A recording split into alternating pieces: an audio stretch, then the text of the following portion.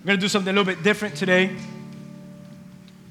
I'm going to get into the Word, and it shouldn't take too long as I introduce today's series. And after we're done with today's message, just stick around for about not even 5 minutes. We're going to give you 3 quick announcements. And then we're going to collect our tithes and offering at the end. I know it's not custom here, but we're going to do it that way today. But today's message, if you're taking notes, write this down as we get into today's word.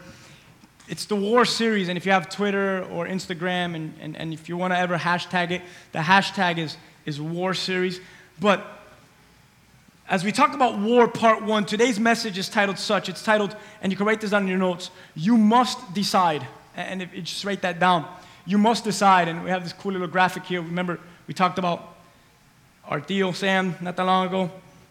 And this is what we're going to talk about today. You must decide. And you'll see as the message goes on and some thoughts that I want to share with you what I mean by this.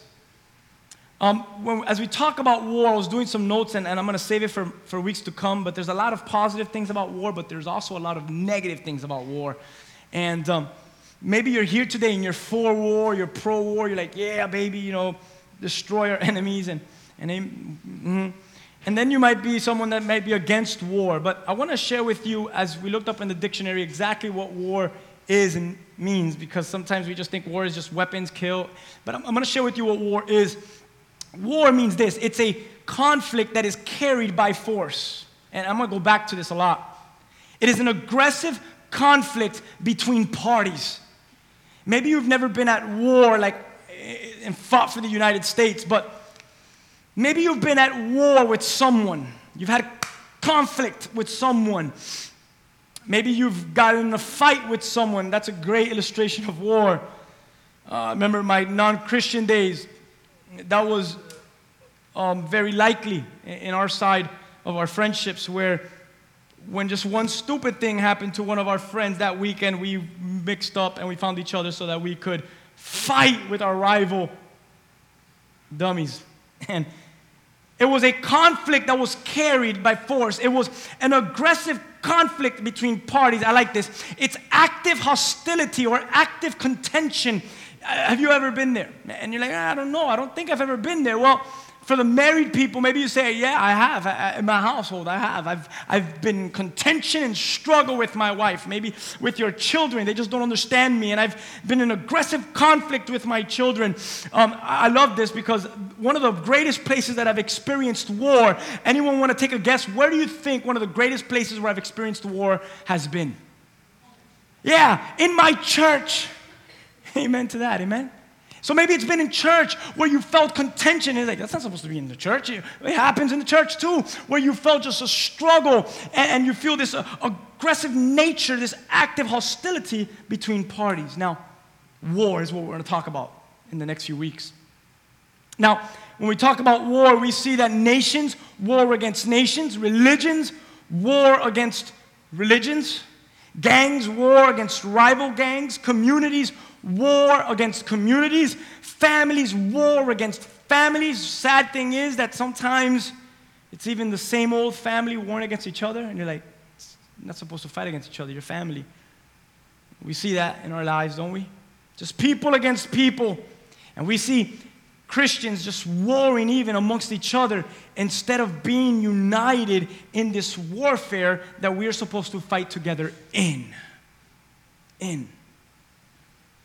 In 1 John, if you're taking notes, you don't have to turn there. I'm just going to give you the scripture. 1 John chapter 2, verse 16. It's a great scripture to remind us that you and I as Christians, we are at war daily. And one of the greatest things that we are at war with, let's play a game again. I'm pretending like I'm teaching you guys today. Here we go. What is one of the greatest things that you and I go to war with? Ourselves. Good, ourselves. I was waiting for someone to say, Satan! Satan's a good answer, but I'll tell you, I'm going to give you the reality of it. You fight more against yourself than you do against Satan. Yeah, you do. Yeah, you do. Against your desires, against your addictions, against the strongholds, against that little voice that tells you, just speak bad about her or him today. Against that, whatever it is that's in you that just is corrupt, and it's not good. And 1 John 2:16 reminds us of this daily war against our flesh. And it shows us that we're a constant war, but it names 3 things that we are at war with. And if you're taking notes, write down these 3 things. We did a whole 3-week series, mini-series on this. But 3 things that we war against is the lust of the flesh. You guys remember that? The lust of the flesh. Number 2, the lust of the what? Of the eyes. And then number 3, very popular, the pride of what? Of life. 1 John 2:16 shows us those 3 things over and over. And I love this because it says, here you go, you struggle and you fight and you war against these 3 things. Pride of life, the lust of the eyes, okay? Lust of the flesh. But then John goes on to tell us something so amazing. And he says, all these things, I love this, are not of the Father. I mean, that right there is just like, wow. Because I've seen myself with the pride of life, and I've seen myself with the lust of flesh and the lust of the eyes. And then when I come to read Scripture, Scripture says, regal, that is not from the Father. And I say, then what is it from? And God kind of reminded me saying, it's from your very own sin. It's from your very own life, you sinful creature, you. And you and I, one of the greatest or the greatest person that we war against, not him, not her, not them, not Satan, one of the greatest persons that we war against is our very own selves, and it's the lust of the eyes. Men, you know this very well, and we'll stop right there. It's the pride of life. We know this as families and as individuals. And it's the lust of the flesh. I want, I desire. And God's like, you don't need any of that. You just need more of me. And God says all these things are not of the Father. And we see that. And number 2, yes, we war against the enemy.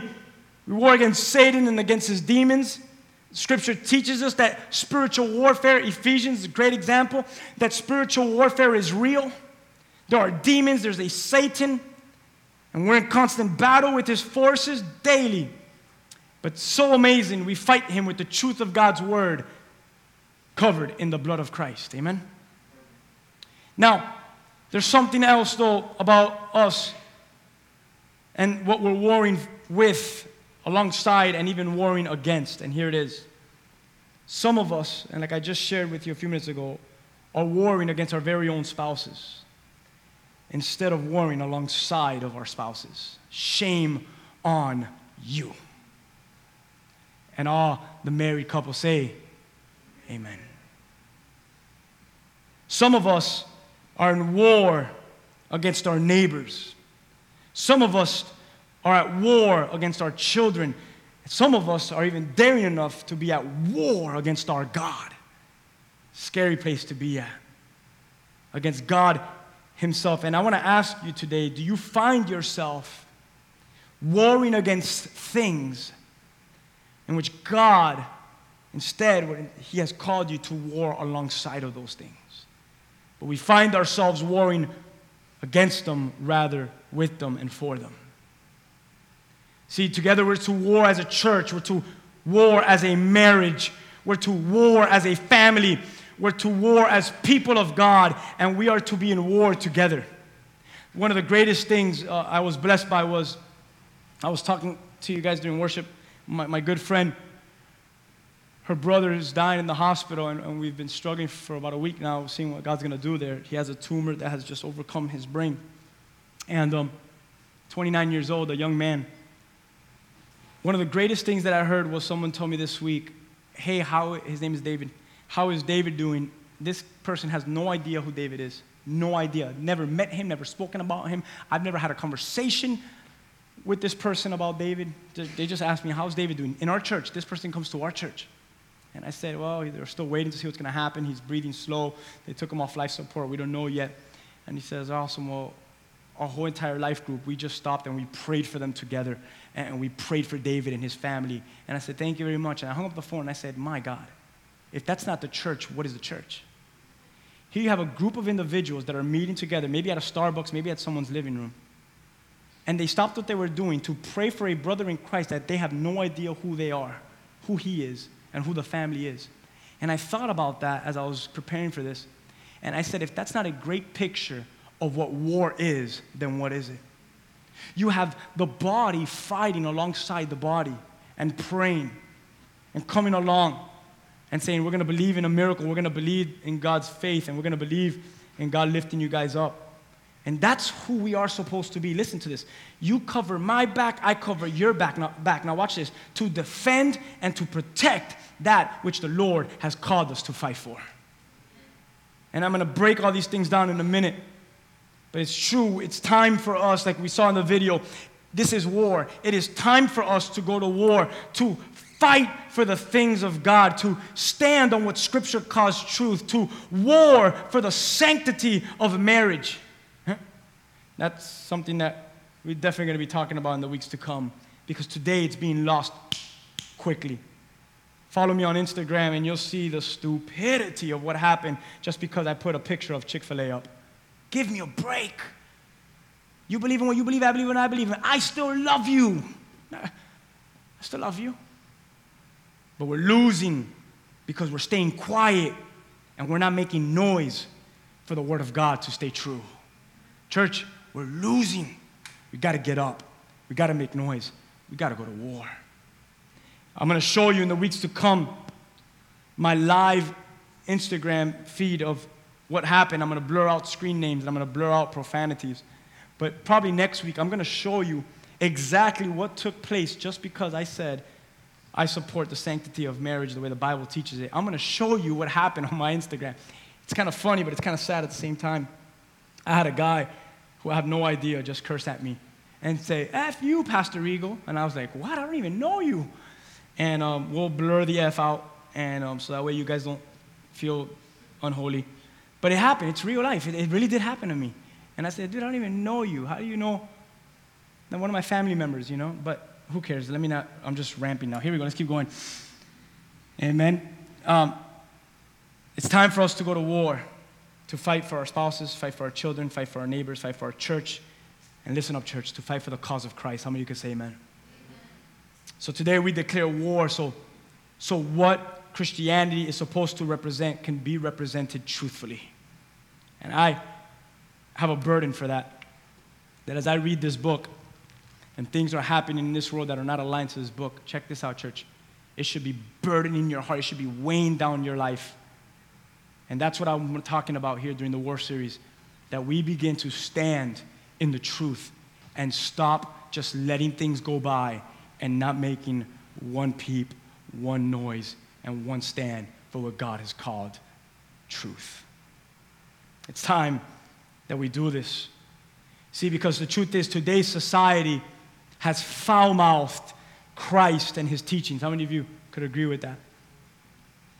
They've made a cesspool of what Christianity is and stands for. They've polluted and made foul the name and the image of Christ. It's sickening what they've done to Christianity. It's sickening what people have done in the name of Christianity to Christianity. It's sickening some of the messages that preachers are preaching. It's sickening what Christians are doing and that yet saying they proclaim. We're making Jesus look stupid. Did that offend you? Because it should. We're making Jesus look like a fool. But I'm going to ask you another question. What are we going to do in the next few weeks and the rest of our lives? Sit here. Say not one word, not cry out the gospel. Will we scream for peace, but yet decide never to make war?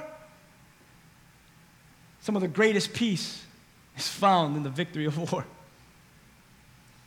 So, church, my introduction to you, it's make war. You must decide after today's meeting whether you're ready to make war. Because this is why. As we speak about key things in weeks to come and you don't decide to make war for Jesus, all the topics that we're going to talk about are just going to be vague to you. And you're not going to fight for your wife, for your husband, for your kids, for your church, for what the Scripture teaches. So in these weeks ahead, we're going to be discussing on fighting for these things. The marriage, the families, the home, the brothers, the sisters. We're going to be talking about weapons of war. We're going to talk about prayer and fasting and worship and meditating in God's word and fellowship. Amen? We're going to discuss key things like our disciplines. And that's going to be such an awesome service. Because some of our disciplines are so messed up. So messed up, our disciplines. And we're going to talk about our disciplines and what exactly is a discipline and how must I achieve these disciplines and correct myself in these disciplines. We're going to be talking about that. I haven't been able to give how many weeks this is going to last because I want to touch up on all these things. We're going to be talking about our enemy, yes, even our enemy, and we're going to be talking about one of the most important things, our victory that is already found in Christ Jesus our Lord. Amen? Amen. Let's go turn to 2 Timothy as we get ready just to jump in as after my 20-minute introduction there. 2 Timothy chapter 2. If you could just turn there with me. How many of you are excited for the preaching of God's word today? 2 Timothy chapter 2. I'm going to focus on 4 verses today, and then we're done. 4 verses. So here we go. In 2 Timothy chapter 2, Paul is writing here. Now, what's amazing about this is Paul is writing, this is an obvious, man. Who's Paul writing to? Huh? Timothy, yeah, Timothy, okay? Second letter to Timothy, 2 Timothy, here it is. And as Paul is writing to Timothy, this is awesome. I love this scripture. Look what Paul talks to Timothy about. He goes on and he starts this, ready? He says, you. Sorry. If you would have been modern day Paul would be like, yo, Tim. All right. But he says, you, Timothy, my son Timothy. Amazing. Okay, Paul not recorded being married or having children. So he saw Timothy as a son. He brought Timothy up in the faith. He taught Timothy about being a pastor, and he helped Timothy go and send him out to plant his church. Now, what's amazing is Paul looked at Timothy as a son, and he looked at him as, I'm your spiritual father, so I speak to you as a father speaks to a son. You guys know what I'm talking about? And he starts the letter with saying, son, listen to me. And he says this, be strong. If you're taking notes or you highlight or you underline, you might want to underline that phrase right there. He starts off with saying, just be strong. And you could imagine if Paul is writing this to Timothy, maybe, just maybe, what is going on in Timothy's life. He might be feeling what? A little weak lately. And Paul, knowing that as his daddy, as his spiritual father, he says, son, I see that you're falling weak, so I'm going to give you an encouragement. Ready? Say it with me, church. Be strong. But I love what he tells them to be strong, and follow along with me. He says, be strong in the what? In the grace of Jesus Christ, our Lord. Yeah, I love that because right off the bat, he doesn't tell Timothy, hey, Timothy, be strong in your knowledge, and be strong in your wisdom, and be strong in your philosophy of life, and be strong with your congregation, and be strong with the tithes that you receive from your church. And he doesn't tell any of that junk to Timothy. He tells him something that is so vital and so important, that is so important for the church. And maybe today you find here we are, we're talking about war. We're going to go to works. We're going to be throwing grenades and it's going to be amazing. We're going to fight Satan, okay? And we're going to fight our flesh. And then I'm telling you all this, and you're sitting here and says, but I feel weak. I feel like there's nothing inside me that can do those things that you're saying. Timothy was in the same place, and Paul says to Timothy, be strong in the grace that is in Jesus Christ. Watch this, church. Because you're not strong in yourself. You're weak. You're wretched. Paul said it. Oh, this wretched man that I am. There is nothing in you that can do this, so be strong in God's grace. And maybe today you're trying to overcome an addiction, or maybe today you're trying to overcome a marriage problem, or maybe today you're trying to overcome a child problem, or maybe today you're trying to overcome something at work. And Jesus is telling you, through Paul's writing, the same thing. The reason why you can't overcome is because it's not found in your strength, but be strong in the grace that is found in Jesus. You want to go to war? Yes. In whose strength? Mine. Paul says, no, dummy.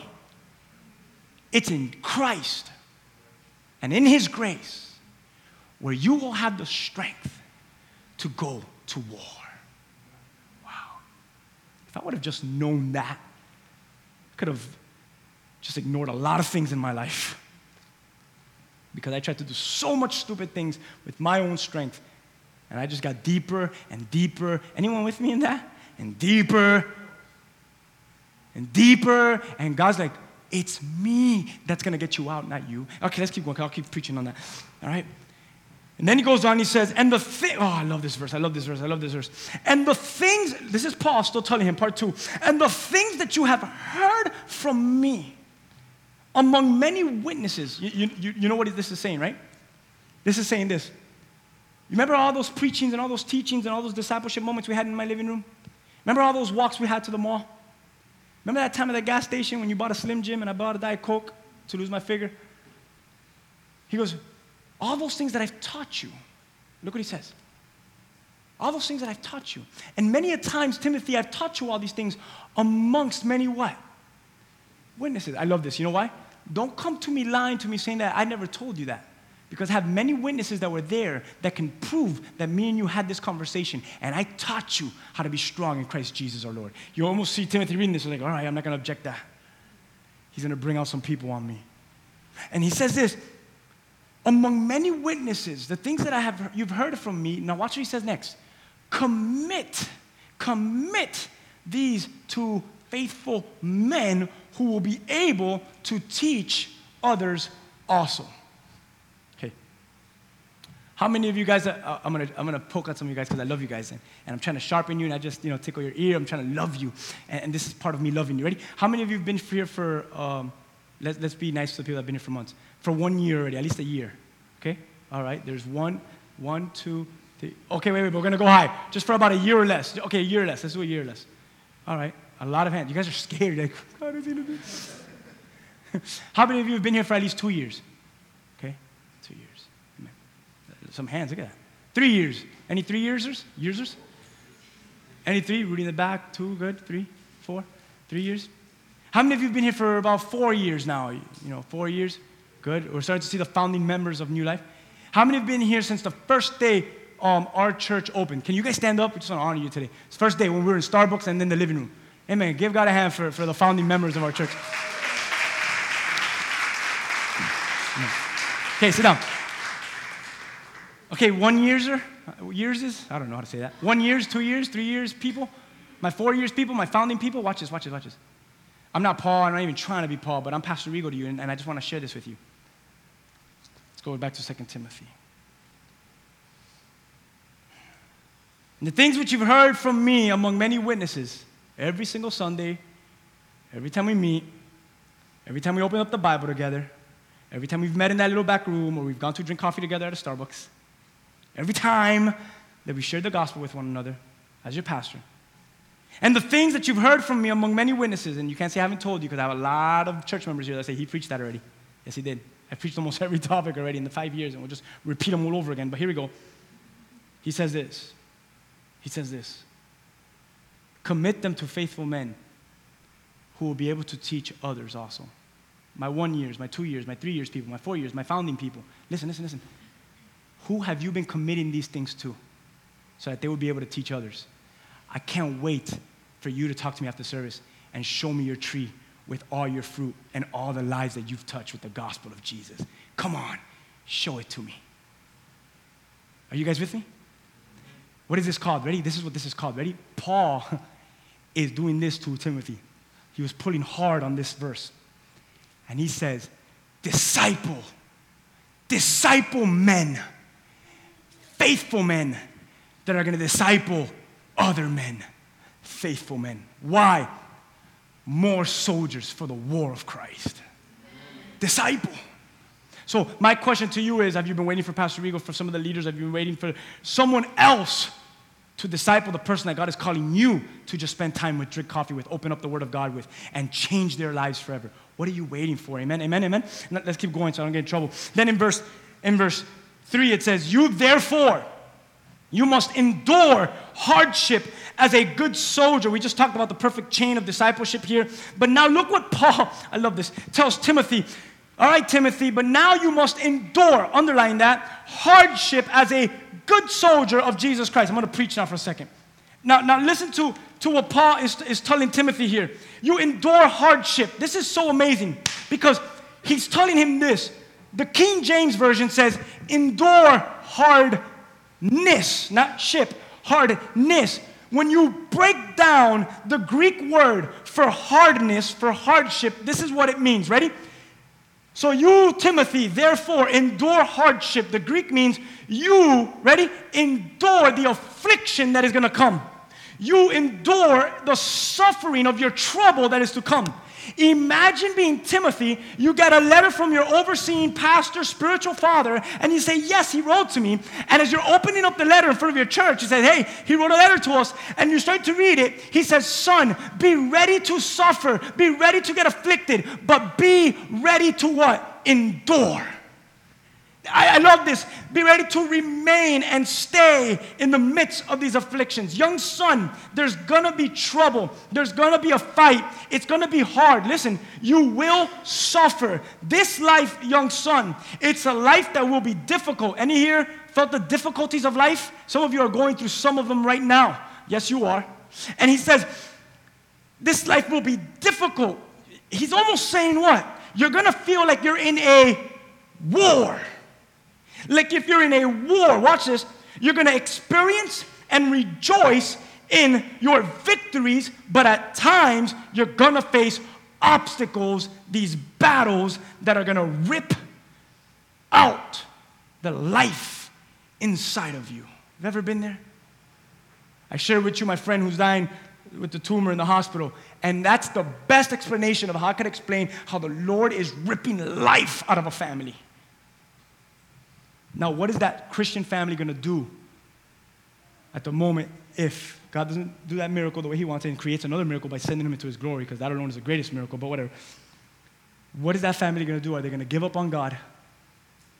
They just lost a son. Or will they endure and say, even though my life has been ripped out from inside of me, I'm going to endure and I'm still going to fight as a good soldier in Jesus Christ. And that's what's so important here. And I know let's just jump back to this. Ready? 2 Timothy, we're just going to jump verse, word. Here it is. You must endure hardship. You already broke down what hardship means, hardness. As a what? Say it with me. As a good soldier of... Okay. I know for a fact, I want you guys listening to me really quick, without a shadow of a doubt, I will not fight for someone that I do not care about or something that I could care less for. Don't ever ask me to put my life on the line for someone that I could care less to know of or know about. Will I even dare to fight or put my line for someone like that? I don't even know that person. You crazy? I don't even know what to do if that were to ever happen to me. So here's my question to you. 2 Timothy 2 says, you endure hardship as a good soldier of Jesus Christ. So here's where I'm going to poke at you for a second. Do you care enough for Jesus Christ? Who is Jesus to you? Do you know him that you would put your life on the line for the cause of Christ? How would you answer that today? How would you answer that? Because Paul is writing to Timothy, you endure hardship as a good soldier of Jesus. Let me explain to you what that means. You're going to suffer, Timothy, but the reason why you suffer is because you have been enlisted in a war and you fight under your commander, and the person that you fight for, that you are a good soldier for, his name is Jesus. So when you struggle and when you fight and when you're in pain, you do it as a good soldier under Jesus Christ. Timothy, or any of us, will never be able to do this if we first can answer this question: who is Jesus to me? And will I ever be able to lay down my life for my Savior? Because if I could care less about Jesus, then you better believe that I will never go to battle for that Jesus. Are you guys with me? So today, the question to you is this, as we talk about war in the next weeks. Who is he to you? Does he mean that much to you that Paul says, endure these things as a soldier of Jesus? It's for his cause. Who is he to you? Watch this. Will you make war? And now verse 4 goes on to tell us something so amazing. So amazing. Go with me really quick. And he says this. No one, everyone say no one. Good, I just wanted to make sure you got that. No one that is engaged in warfare entangles himself with the blank. What is the blank? With the affairs of this life. Let's keep going. so that he may please him who has enlisted him as a soldier. You want to guess who that him is that we are trying to please? Jesus. Watch this. No one that is in warfare entangles himself with the affairs of this life. Check this. As a soldier of Christ, I just told you, we are engaged in a war that we fight for him. And as we war and as we battle for Christ, listen, Scripture reminds us, as Paul tells Timothy, do not be entangled with the affairs of this life. I'm going to break this down for you. Why am I sharing 2 Timothy? Because this is such a catalyst. This is so important for the weeks to come that if you don't get 2 Timothy chapters 1 through 4, you're never going to understand my marriage preaching. You're never going to understand my church preaching. You're never going to understand when I tell you to fast and pray. You're not going to understand. You're never going to fast. You're never going to pray. You're never going to read your word. If you don't understand 2 Timothy 1 through 4, the next 4, 5, 6, whatever amount of weeks, they're not going to fall right until you get 2 Timothy. So he tells them this, ready? You want to go to war where you can never, never entangle yourself with the affairs of this life. What does he mean by this? Greek word for entangled means this. And it means, it's the word, I don't even know how to pronounce it, empleko, I don't know how to say it, but it means this, to entwine,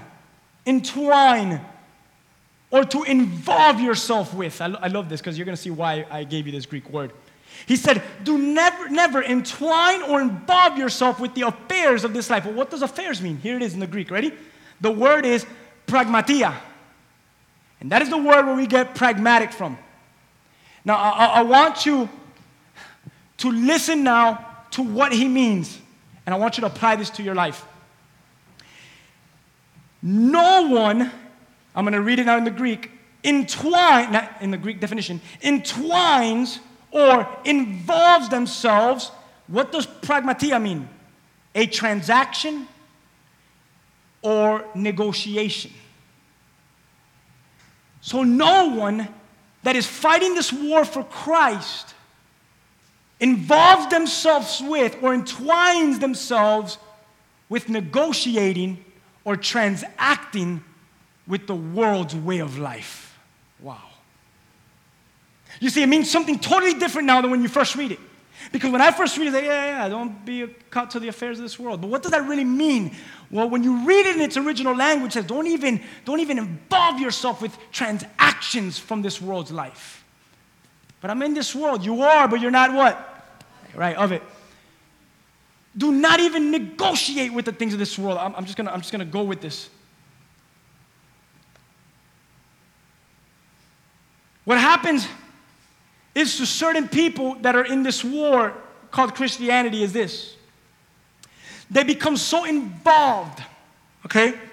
They become so involved with, I love how one definition in the ESV breaks it down with the civilian affairs. We become so involved with the affairs of this life. Listen, and what happens to you and I when we're fighting in this war of Christianity, but then we begin to involve ourselves with, I'll just go to this place just one time, and I'll just be here for one day, and God knows and God knows what I'm really, and you know, you do all these beautiful little sayings, and God's in heaven like, you can't fool me, but and we do all these things. I'll just make a little transaction, and I'll negotiate just a little bit with the world. I'll go back to church on Sunday and ask for forgiveness. But for right now, I'll just have a little bit of fun with the things that I know that God is not telling me to negotiate and transact with. And then this is what happens to that kind of person. I wrote this down as God was speaking to me. He becomes vulnerable and less likely to defend himself against the enemy's attack. Because you're so caught up in civilian affairs that you, watch this, that you become like one of them. And when the enemy comes, he says, blindside, we got him. Boom, attacks, and something happens to us. We become vulnerable, less likely to defend ourselves against the enemy's attack, and watch this, and more likely to be caught by surprise, captured, or even killed. I need you to listen to me because why? In the next few weeks, we're going to talk about something so amazing. And in the next few weeks, if you start to entangle yourself and transact and negotiate with things that God is not calling you for, it's just a moment of time where the enemy comes in and takes you hostage. Marriages go down like that. Yeah, they do. The wife starts working. She's not getting attention at home. The husband is so busy at work, he hasn't been able to tell her I love her in a long time. He hasn't brought her flowers in years. He really loves her deep down inside. But the wife hasn't felt loved in a long time. So she goes to work, and there's such a good-looking guy that just got hired at her job. And for the first time in a long time, she heard, "You look so beautiful today." And she says, "Man, my husband hasn't told me that in a long time." Sounded pretty good. They come the next day. "I bought you some lunch. I was at McDonald's and I thought about you. I bought you an apple pie." Wow.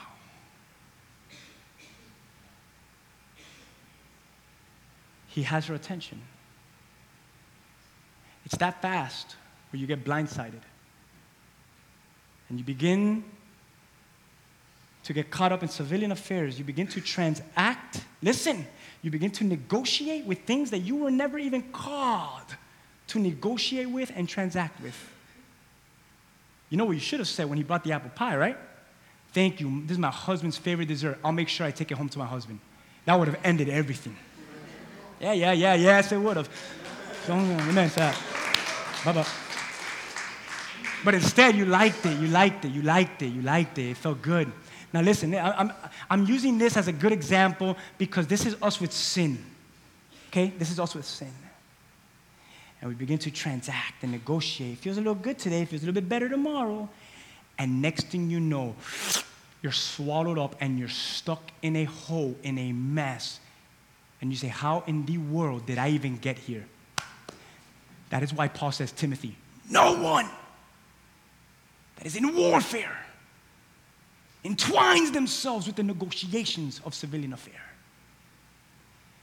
One thing that they teach soldiers when they're in Iraq, always have your eyes open. You might be in the most peaceful city in Iraq, but you have your gun loaded and drawn and ready to attack at every moment. You never put your guard down. You never give your weapon to a civilian and say, "Hold this while I tie my shoes." You get another soldier, did that happen? You get another soldier to tie your shoes while you're looking, and you cover his back while he's tying your shoes. Listen, you never bring down. Why? Because in war, if you just get a little bit caught in and a little bit comfortable with civilian affairs, and you just get a little bit comfortable with, it feels a little good just to negotiate with the world a little bit. It's just a moment when the enemy will come in and hold you and take over. And you're like, "How did I get here?" Because you didn't do what Paul says. No one that is engaged in this war entangles and entwines themselves with the things of this world. No one. You want to fight for your family? Love your family. You want to win your marriage over? Put roses on the bed. And say, "I'm not just doing this for tonight, but I'm going to change from this day for the rest of the day of my life. I'm going to change. I'm going to be a man of my word. I'm going to be a man that supports this house. I'm going to show you not just with words, but with actions that Jesus lives in me." And women, don't just say amen for the men. You do it too. And children, you do it too. And parents, you do it too. Listen. Do not entangle yourself with hatred and bitterness. And do not entangle yourself, because that's the things from Satan. He wants you to look at him and look at her and look at them and look at your neighbor with this deceitful eye. I'm going to get back at them, and I'm mad and I'm aggressive. That's war and aggressive conflict. But Paul says no one in warfare entwines themselves, negotiates with the things of this world. You stay pure. Timothy, you want to win this war? You want to win this war, Timothy? You want to win this war? No one engaged in warfare entangles themselves with the affairs of this life. You're going to win. Don't do it. And look what he says next. So that you, Timothy, will please Jesus, who's enlisted you as a soldier of his army. I love this scripture.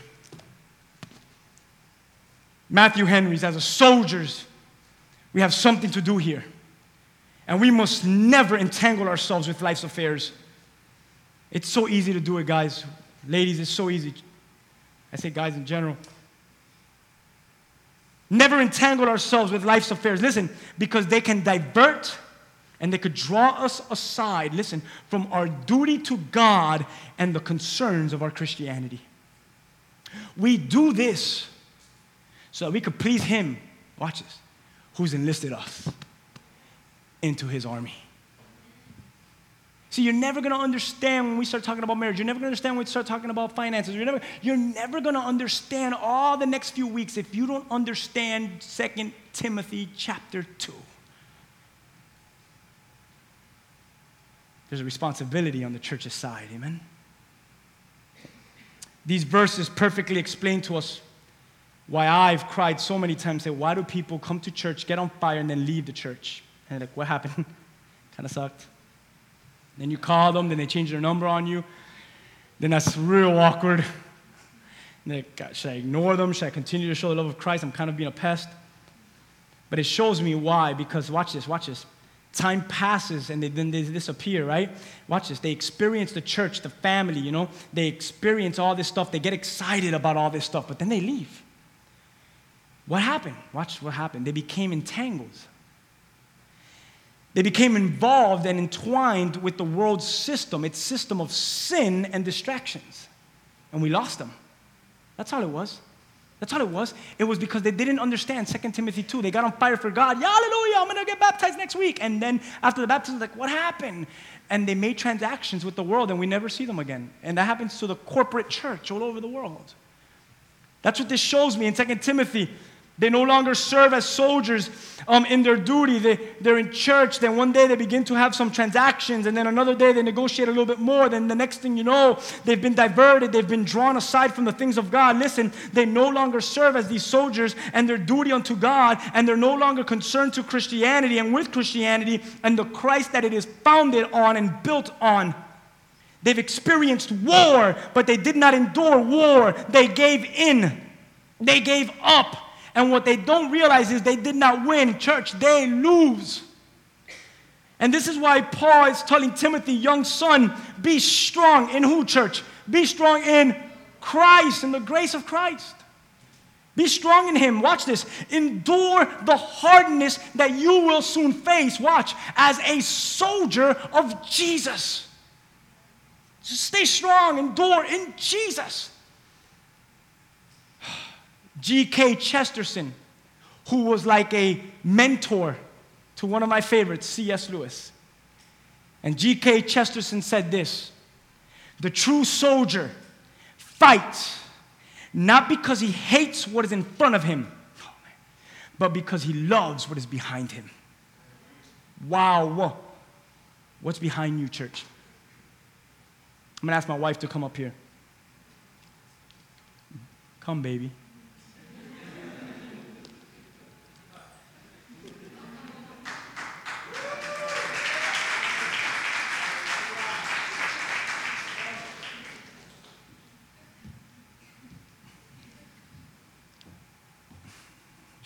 You know I'm in trouble already, right?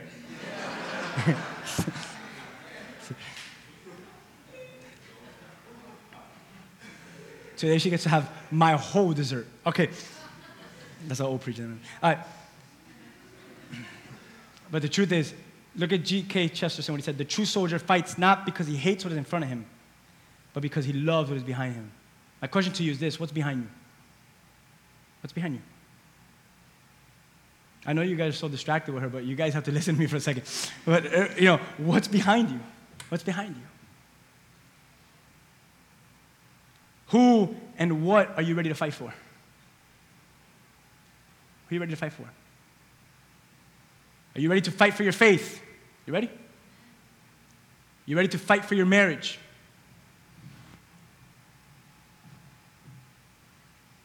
You ready? Or are you just going to continue to complain about her? You're going to continue to complain about him? Shut up. Fight. It's worth it. Fight. For your faith. Fight for your marriage. You're going to fight for your children. You're going to fight for the brotherhood. My question to you is, as I get ready to end, what's behind you? What's behind you? And are you ready to fight for it? J.R.R. Tolkien says this. Now you can stay up here with me. J.R.R. Tolkien says this. War, watch this. War must be. You know who J.R.R. Tolkien is? Who is he? Lord of the Rings, man. This is a part of Lord of the Rings I'm reading to you. The twin, is it? The Two Towers. Oh, y'all act like you knew because it's up there. The Two Towers, cheaters, making me look like a fool. All right, here we go. He writes this, war must be while we defend our lives against a destroyer who would devour all. But I do not love the bright sword for its sharpness, nor the arrow for its swiftness, nor the warrior for his glory. I love only that which they defend. Wow. War must be for that which you love and you must defend. For some of you guys, you know already what it is, and get ready for the weeks to come. This is just an introduction. Get ready for the weeks to come. Are you ready to fight for what's behind you and say, enough is enough? I'm going to go to war for what's behind me and for my love for it. 2 verses and I'm done. Ephesians chapter 6, verse 10. Finally, maybe the worship team could come up really quick. Try not to be distracted, guys, please. Finally, are you guys there? Ephesians 6:10. Be strong in the Lord and in the strength of his what? Yeah. Another translation says, be strong in the Lord in the power of his might. I share these 2 verses that I'm going to share with you because of this. Ready?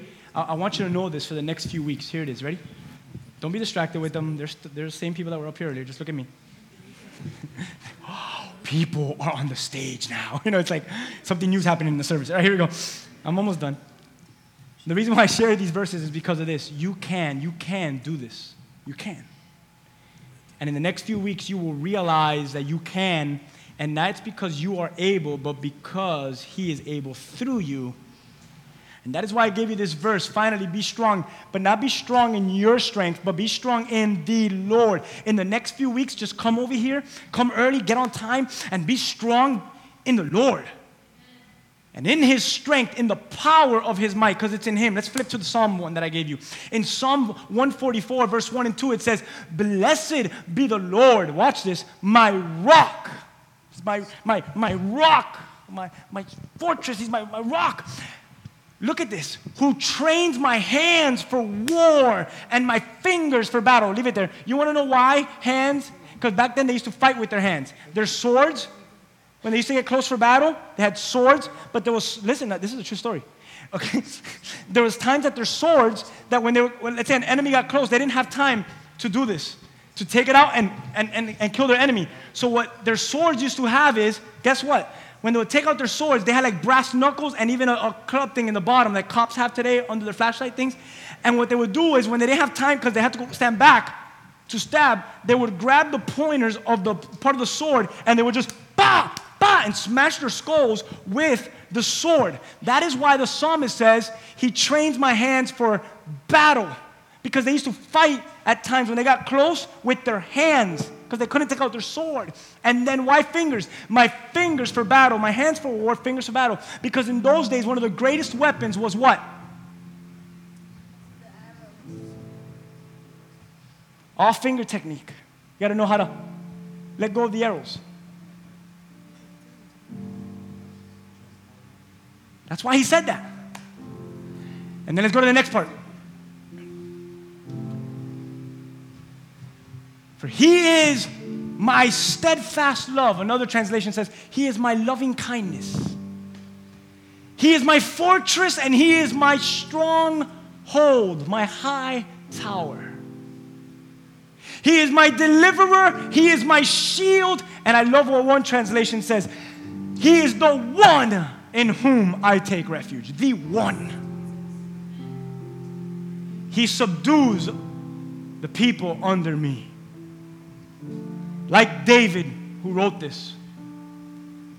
In the Lord, you will find the protection and the preparation that you need in times for battle. You will find it in the Lord, church. I promise you that you will find it. You're struggling today, you're going to find it. Today, in the next few weeks, in the Lord. In the Lord, you're going to find it. You're going to find your hope in the Lord. Just like David did. Because he trains your hands for war and for the war that's ahead. And he makes ready your fingers for battle. He is your stronghold, your fortress. He is your deliverer. I love that, a fortress. A fortress is that fortified place where there is security and where there is protection. That's what Jesus is to you. I'm going to ask you with all reverence. Try not to get distracted. Can you stand as we get ready to close?